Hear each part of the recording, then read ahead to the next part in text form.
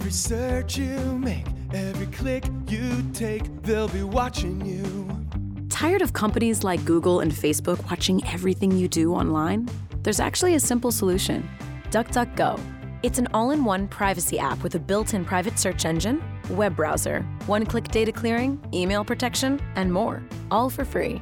Download the app today and get the most comprehensive privacy protection with the push of a button. DuckDuckGo. Privacy simplified.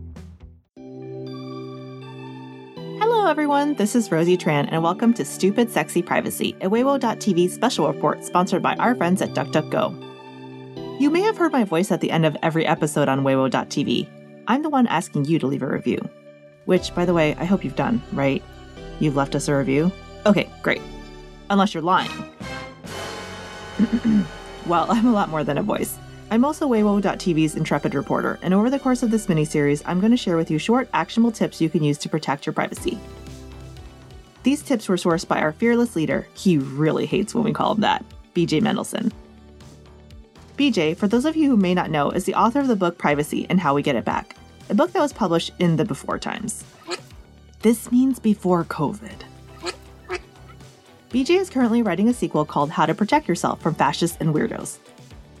So everything we're going to hear in this miniseries is the most up-to-date information he's researched, bringing us into 2023 and beyond.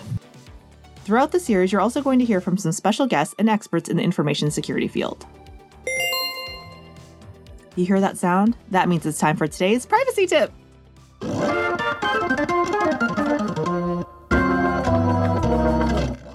Next week is American Thanksgiving, a very nice holiday with absolutely terrifying origins. Before COVID, over 50 million Americans would hit the road each year to see their friends and family. This includes BJ's mom, who is the David Copperfield of racism. You could be having a conversation about literally anything with her, and she'll find a way to make it racist. But that's BJ's problem, not yours. Your problem is keeping your data safe when you're traveling. So, this week we're going to focus on domestic travel here in the US.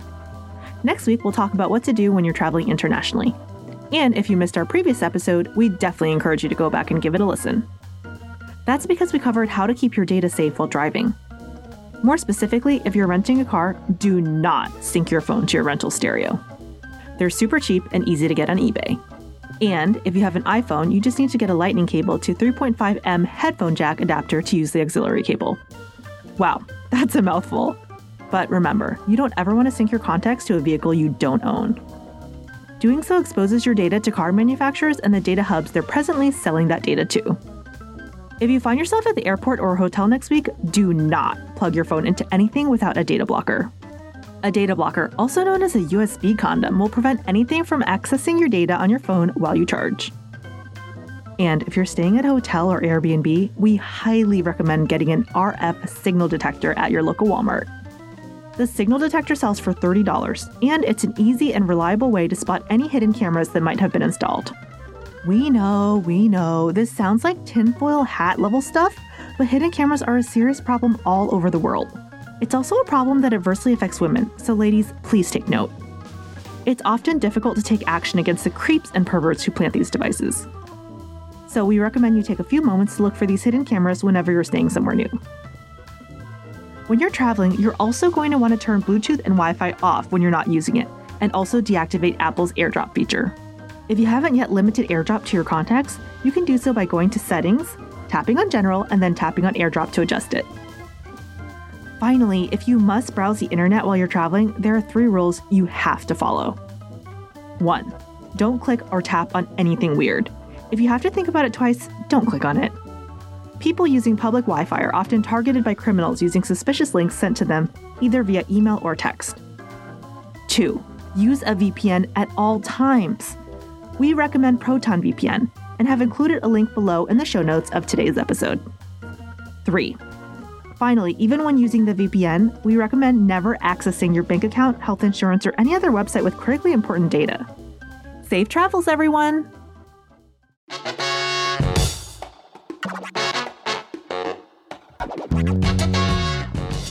BJ and Tom Verrilli, the Chief Product Officer of Twitch, talk privacy on this Privacy Podcast exclusive. Take it away, BJ. Tom, could you just tell us a little bit about you and your role over at Twitch? Sure. My name's Tom Verrilli. I'm the Chief Product Officer here at Twitch. In that role, I'm responsible for all product engineering, applied science, analytics, design, etc., that goes into what we would call our community product suite. So those are all of basically the non-revenue products. Discovery, streaming tools, trust and safety, the core viewing experience, as well as a number of the kind of sharing off-platform products, search, etc. Yeah, it's amazing that every time I seem to write a book, Justin TV morphs into Twitch, and then Twitch continues to grow. It gets bought over by Amazon, and it continues to grow and grow. So it's like every time I've gone to update it, there's something new. Well, let me know when you're planning on doing your next refresh. I'll make sure you have something. That's right. Thank you. Let me ask you, obviously a lot has changed. I wrote the book back in 2017. But I'm just curious, could you tell us a little bit about where Twitch is today, in terms of the platform? Funny, I joined Twitch 1st of January 2017, right around the time you were writing your book. So back then, Twitch at any given moment had about 10,000 streams live concurrently, which basically made Twitch, a supersized TiVo, but not like world-altering. If you opened up Twitch right now, you have somewhere between 160,000 and 220,000 concurrent streams happening simultaneously.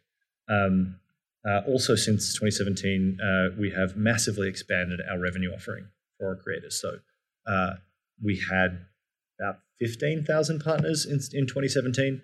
We've added the affiliate program and expanded partners now. So in any given month, about 2.5 million people will earn money on Twitch. That's amazing. It's the scale of it, I think, is underappreciated, and that's kind of fine. We're not a big comms and press place. We're mostly specifically focused on how do we serve creators who are our customers. So they have many hundreds of millions of viewers, but the focus for most of our development is to say there are things we enable streamers to do, and then there are things we do on behalf of our streamers. And our viewer-facing tools are primarily in service of creators because they always want three things: fame, love, and money. Those are the three things that tend to drive the creator economy in our experience, and so we are mostly focused on doing that. The platform is still majority gaming, but anyone who kind of pays close attention to it will know that IRL content and just chatting is now our biggest single content category. If you added all of the non-gaming categories and the gaming categories together, non-gaming is now about 25% of Twitch, and that's up from 4% 3-4 years ago. Let me ask you, did you find, because the thing I suspect is that you probably saw an explosion in 2020. Did you find that with the non-gaming segment? Was it COVID that sort of was the lightning for people? Everything exploded in 2020. Yeah, right. Honestly, we were lucky just to keep the servers up. The platform doubled in March, April, and then basically doubled again late 2020, early 21. So I don't think that growth was predominantly driven by non-gaming content, but if it's gone from 4% to 25% in a period where the platform is growing, it's obviously growing faster than everything else. Interestingly for us, we haven't yet seen a superstar emerge exclusively from non-gaming. The big stars of non-gaming today tend to be folks who were previously gamers and established their community in gaming and have moved out. So you can think of a Pokey or a Hassan or a bunch of those creators that way. But I have very high confidence that by the time you and I talk about your next book, BJ, we will be talking about somebody who isn't on Twitch today, isn't a gamer, and has developed an incredible interactive community on Twitch. Yeah, and this is one of the reasons why I wanted to make sure that we talked for this book, because I think this is the future. I think that you're easily going to be right behind YouTube at some point within the next 5 years in terms of being the top most trafficked site. And so I'm curious about just the explosion of growth and just some of the challenges that you faced internally with just getting all these people on and sort of orienting them to the world of streaming. The challenges in terms of helping people become content creators? Yeah, in terms of just they come to you, they're like, oh, I see this Twitch thing. I follow Magic the Gathering, and now I've decided I wanted to do it as well. The honest answer, mate, is at our scale now, there are thousands of different reasons and stories and things those come together. So forgive me that some of this will be high-level aggregate answers versus specific, because there are just so many. But the primary path to becoming a streamer on Twitch is I was a viewer on Twitch, and I have seen the magic, and I like it. So we think as much as 70% of people who started streaming today were hardcore viewers yesterday. But very interestingly, probably the biggest shift we've seen in the last couple of years is more than 2/3 of people who start streaming today do so with the intention of going full-time and making money. Between Fortnite in 2018 through 2020 and the emergence of folks who end up on like the NFL 100-year anniversary commercial involved like 5 Twitch streamers in it, and Ninja has a masterclass these days, and like there's the legitimization of streaming as a type of content creation and of streamers as hate the term influencers, but as like yes, as entertainers and celebrities in their own right has really solidified the idea that this isn't a niche thing that some randoms do. It is a very legitimate career in being a kind of content creator. When I try and explain it to my mum or my grandma, which is always my litmus test for what does the general population of normies think, I don't know that it is any different to Gen Z today to think about becoming a streamer than it was to think about becoming an author if you were a boomer, right? I have a story to tell and a community I want to build, and this is a way to do that. My nieces are in elementary school, and they've been asking me for how do they get on Twitch and how they. I'm like, you are too young. Not yet. But not yet, please. Not please yet. And so we've had that, but you're spot on. The fact that they know what Twitch is, the fact that they want to be streamers at such a young age, there isn't a differentiation between a TV star and a Twitch star, and I think that's an awesome thing. So the reason why I wanted to talk about this, because we both agree this is the future, but we want to talk a little bit about the challenges that I think that streamers face that people don't understand or maybe think about. And so I'm just curious about how Twitch approaches privacy for the stream, because like as a streamer, you're clearly giving up some of your privacy to get something, right? But like I'm curious about what Twitch does behind the scenes to kind of like look into the privacy and protect the privacy of the streamers. Yeah, I think you're right, which is the first one is there is an inherent degree to which you are opening yourself up to people by broadcasting yourself. I think even in articles where I think there are well-founded critiques of any internet platforms, including ours, I think almost all the creators understand that trade-off. So the very first thing I would say, though, is we have an advantage in that most people who are taking up streaming today do so with the intention of going full-time. And so they understand that trade-off. It's not a thing that kind of accidentally happens. So the very first thing we do to kind of protect that is it's explicitly called out in our terms of service that you may not share privacy intrusive information, and we will suspend you for doing so. So right up front in Twitch's terms of service are things like sharing PII, name, location will get you banned. Sharing restricted or protected social profiles or any information in those profiles will get you banned. Sharing content that kind of violates another person's reasonable expectation of privacy will get you banned. And that includes like streaming from what should be a private space without permission. All of those components are like core, like we understand that Twitch is not a free speech platform. We have rules that we seek to enforce. That is kind of core of one of them. I think the second thing that we can do to help streamers is within Twitch chat, we have a tool called AutoMod, which allows you to kind of prevent certain terms and phrases from coming in. And one of the things we do with partnerships all the time is encourage every streamer to include various derivations of their address as explicitly banned terms within their chat, so that if somebody is seeking to dox you or out you publicly in your chat, they can't. We will intercept that in advance. We obviously don't hold that information personally, but the intention and the tooling exists very explicitly for this use case. But a lot of it comes down to kind of a degree of awareness from streamers, because you are at various points broadcasting your screen. And so the places where I have seen folks get into the most trouble is I have an Amazon browser tab open, which happens to have my postcode, my zip code, in the top left of the screen. And so it is relatively easy for someone who's like, check out these fantastic new Logitech mouses, to accidentally demonstrate the zip code that they live in. And so we encourage folks just to be mindful of which screens are live and which aren't. Within the Twitch kind of settings and tweets, anything that has PII for yourself is blocked until you manually unhide it, just in case you open up your own Twitch settings while you're live and it shows. So things like your phone number, your email that validates your account, all of that stuff is by default hidden, even for an end viewer, until you unhide. Those are the primarily kind of inbuilt settings, but the big thing for us is how do we help? Like, one of the big advantages for us is because people take up streaming, having watched pro streamers, they get to learn from the experience of others. So you watch people turn around and be like, seems like every streamer has a PO box.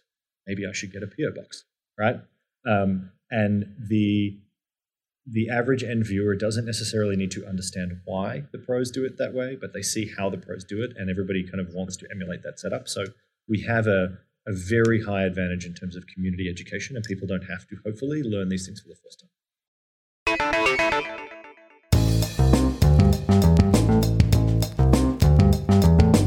I'm a Facebook hipster. I then deleted my Facebook account and then re-upped it in 2005 and have not been able to get off the stupid thing since. So why can't you get off? So what are your... You guys... The award-winning Smashing Security podcast, hosted by Graham Cluley and Carol Theriault each week. It takes an irreverent look at cybersecurity and online privacy, helping you find out what's happening with your data. Find it in Apple Podcasts, Google Podcasts, Spotify, and all good podcast apps, or at smashingsecurity.com. It's not all filth.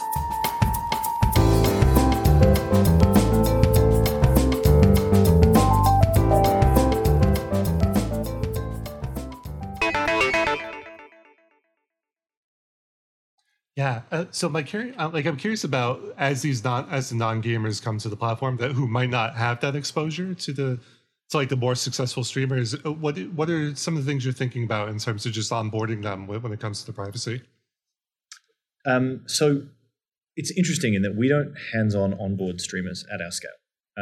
Folks begin streaming there, but one of the things we are very invested in is how do we take ownership of the quality of information that's provided to folks when they take up streaming. I will tell you honestly, we haven't got that perfect yet, because you will still find 1,000 YouTube videos that are incorrect in terms of best practices. You will still find plenty of Reddit threads that are wrong. And you will still find plenty of people on Twitter who, it turns out, BJ, are not always correct, as that is to have to say out loud. But probably the biggest advantage we have, again, is that despite the fact that we have large social channels and we do have good distribution, most onboarding at Twitch is actually done by streamers to communities. And this is where the term influencer isn't wrong. Our streamers inherently have more credibility with their audiences than I will ever have as a random tech employee. So the best thing we can do is to make sure that we are very diligently protecting our streamers, and we are enabling the things that they need so that they can talk to their communities and audiences about that and demonstrate good behavior. Because we have 8 million people streaming in any given month. Our capacity to onboard them, and even if we make the best series of Creator Camp videos and the best tooling available, nobody opens emails, and almost nobody goes and seeks out that proactive information, especially in a moment in which they are so enthusiastic to start being a streamer and get my content out there in the universe. So we talk about it as often as we can. We try and make sure that our products all have good defaults. But after that, we're really reliant on our big partners and streamers to demonstrate good behavior. Yeah, I think that's probably all you can do, right? When you reach that kind of scale, is just sort of train the next person so that they can train the person behind them, and then they could.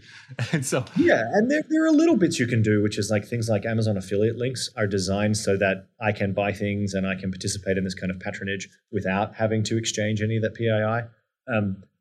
There are various third-party companies that spin up in that space as well that I've seen our streamers use. This is not an endorsement, but I've seen a couple of our streamers use things like Join Throne, which is a privacy-centric way in which you can share gifts with streamers and other celebrities. So a lot of those things tend to emerge. But honestly, mate, the place where people screw up the most, in my experience, is not on Twitch. I am a streamer on Twitch. I want to continue this kind of community intimacy that we have. And so I have people following on Instagram or Twitter or TikTok. And now I'm taking photos outside my house and somebody can reverse image search those things. So Twitch is a very contained and specific context, and it tends to be safer in my experience than the information you put out in the world on your socials. I think the other thing folks forget is you had a whole Twitter history for the last 10 years before you started streaming, and all of those tweets are still there. So one of the things that tends to work in our favor too is almost every other social network and streaming site and whatever is all based on real world identity. Twitch isn't. It is in fact, most of the big streamers, eventually everybody knows their real name once they have hit kind of, 10,000 viewers plus. But the vast bulk of our streamers are pseudo-anonymous, even to us. And that is a very real benefit in my experience. Yeah, tell me more about that, because I think that's so important. And like you said, it's not like the other platforms out there. What was that? How did that come about? And like, what is that process like internally to protect that? That's very organic. That's not us, for what it's worth. Most people who work here are gamers. Gamers have historically always had gamer tags. Yeah. And so streamers started by reflecting your gamer tag in your channel mostly. My Twitch channel is Monster Robot because that is what my handle when I game. And so it mostly emerged that way. So now it would be very weird to show up and be like, yes, my Twitch handle is Brian. Because there are none of that, right? It's much more normal for it to be a Pokimane or a kind of, myth or any of those things you can think of. And I think there's a huge amount of benefit in that it allows folks to do that. I've only been here 6 years. And so I can't tell you all of the etymology and emergence of those, but I can tell you it's one of our core product tenets, which is we don't seek to out folks. In the way that you hear streamers say, never try and out the lurkers.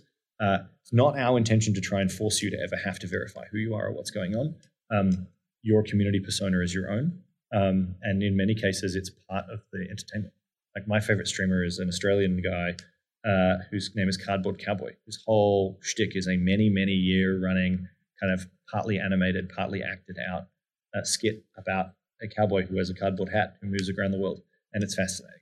And so I think that level of pseudo-anonymity adds to the value and it adds to the creativity, but also is a fantastic foil for you having to be yourself and being able to partition my online persona and my real life, both from a safety perspective, but I imagine also as a creator, for your own mental health, it's probably a plus, right? Because the rest of the time, who I am is on display on an Instagram post, and somebody, like, if people didn't like my picture, they don't like me, whereas if I have a internet entertainer persona, I can always reinvent that anytime without reinventing myself. That's right. And that's one of the things that I love about the platform, right? Like, because that opportunity to experiment is increasingly lost, right, on the internet. And you guys are still like one of the big bastions of you could still be semi-anonymous or completely anonymous. What do you think the future holds for the platform? As we talked about the growth, we talked about best practices in privacy, but what do you think the future holds in terms of more people coming onto Twitch and just discovering streaming? So I think there's a whole bunch of different metas emerging, honestly, mate. And I don't know that the answer is it will be one. I think it'll be a bunch of different ones. So, for example, VTubers are exploding right now, which for those of you, you're probably very familiar. For those not familiar, takes the pseudo-anonymity a step further even. Folks don't even show their face. Everything is a character-based animation that the really expensive and good ones have like a front-facing camera that tracks your facial movement and then moves your avatar's facial movements around as well. And so that's a massive sub-community on Twitch that is already very meaningful. That is completely anonymous, not even pseudo-anonymous, as those things emerge. I think there's also I will be really interested to see the way in which tools that have been that are under development can be used for a variety of stuff. So one of the things that we have started the alpha rollout of, and we launch in GA later this year, is a feature we call Guest Star, which is taking the streamer chat interaction another layer, which allows you to go from being in chat to being up on stage in the video, kind of like joining this Riverside. And that leads to an amazing amount of co-creation potential between chat and audience. It's the type of thing where you could imagine playing D&D, but you let chat be the NPCs. And the amount of creativity that I think those type of generic tools unlock is fascinating to me, right? You can imagine a streamer doing a fantasy football draft with members of their community and just bringing them up, and you can do it live. You can imagine everything that sustained American talkback radio for the last 70 years can now be done live on stream. Like, I think for me, the best tools we have ever launched have always been about how do we make generic tooling that allows creators to add their layer of personality and creativity and storytelling, because there are 8 million of them. They will always be more creative than me. I think the really interesting thing will be to try and work out which are the metas that catch on, that other people then want to double down on and copy and emerge as whole communities, versus which are the unique contents that some people are making. And, if I had a crystal ball, I'd be a lot richer than I am today. But I will mostly be fascinated alongside everybody else to work out what are the things that kind of catch fire in people's imaginations and are copied, and what are the things that might be unique, right? Like, I don't know if news commentary is the future of Twitch or if Hassan is just very good at it. I don't know if next time there is a GameStop stock meme that will happen on Twitch rather than Reddit, or if the stock guy is just very, very, again, like charismatic and interesting, and it's why people are watching his streams. That's kind of the joy of working here, mate. You don't have to predict those things. Your job is just to kind of enable creativity. Right. And it's, like you said, this is why I'm such a supporter of the platform. Let me ask you my last question, which is there anything that we didn't touch on in terms of privacy in Twitch that we should talk about, or that you would want people to know? No, I think we touched on the major components, mate, which is like, if you're going to take up streaming, and we really hope you do, you need to just kind of set yourself up right, as opposed to this is different than just tweeting, because you are establishing a community based around some combination of your personality and content. And so we're really lucky that most folks come here with that understanding, as I said, and they go from community member to creator, with examples and guidance and leaders in that community. But if you're going to become a creator on the internet, there's a reason that authors have had pen names for forever. It is the type of thing to be thoughtful about rather than just YOLO it. Just because you can go live really quickly and easily doesn't mean that it doesn't warrant some thought. I think that's well said. I really appreciate it. This was great. But yeah, no, thank you. This was great. I hope you have a tremendous day. You too, mate. Thanks so much.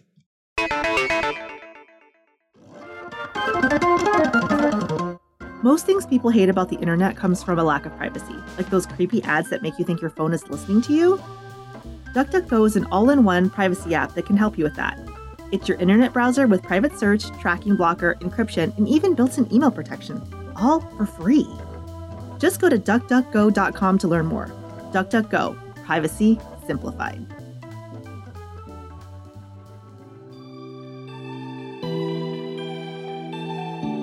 Thank you for listening to Stupid Sexy Privacy, a Weiwo.tv special report. Do you need a privacy audit? To help find new episodes of Weiwo.tv, BJ is offering one-on-one privacy audits. These are private, one-time consultations that are conducted securely through Signal.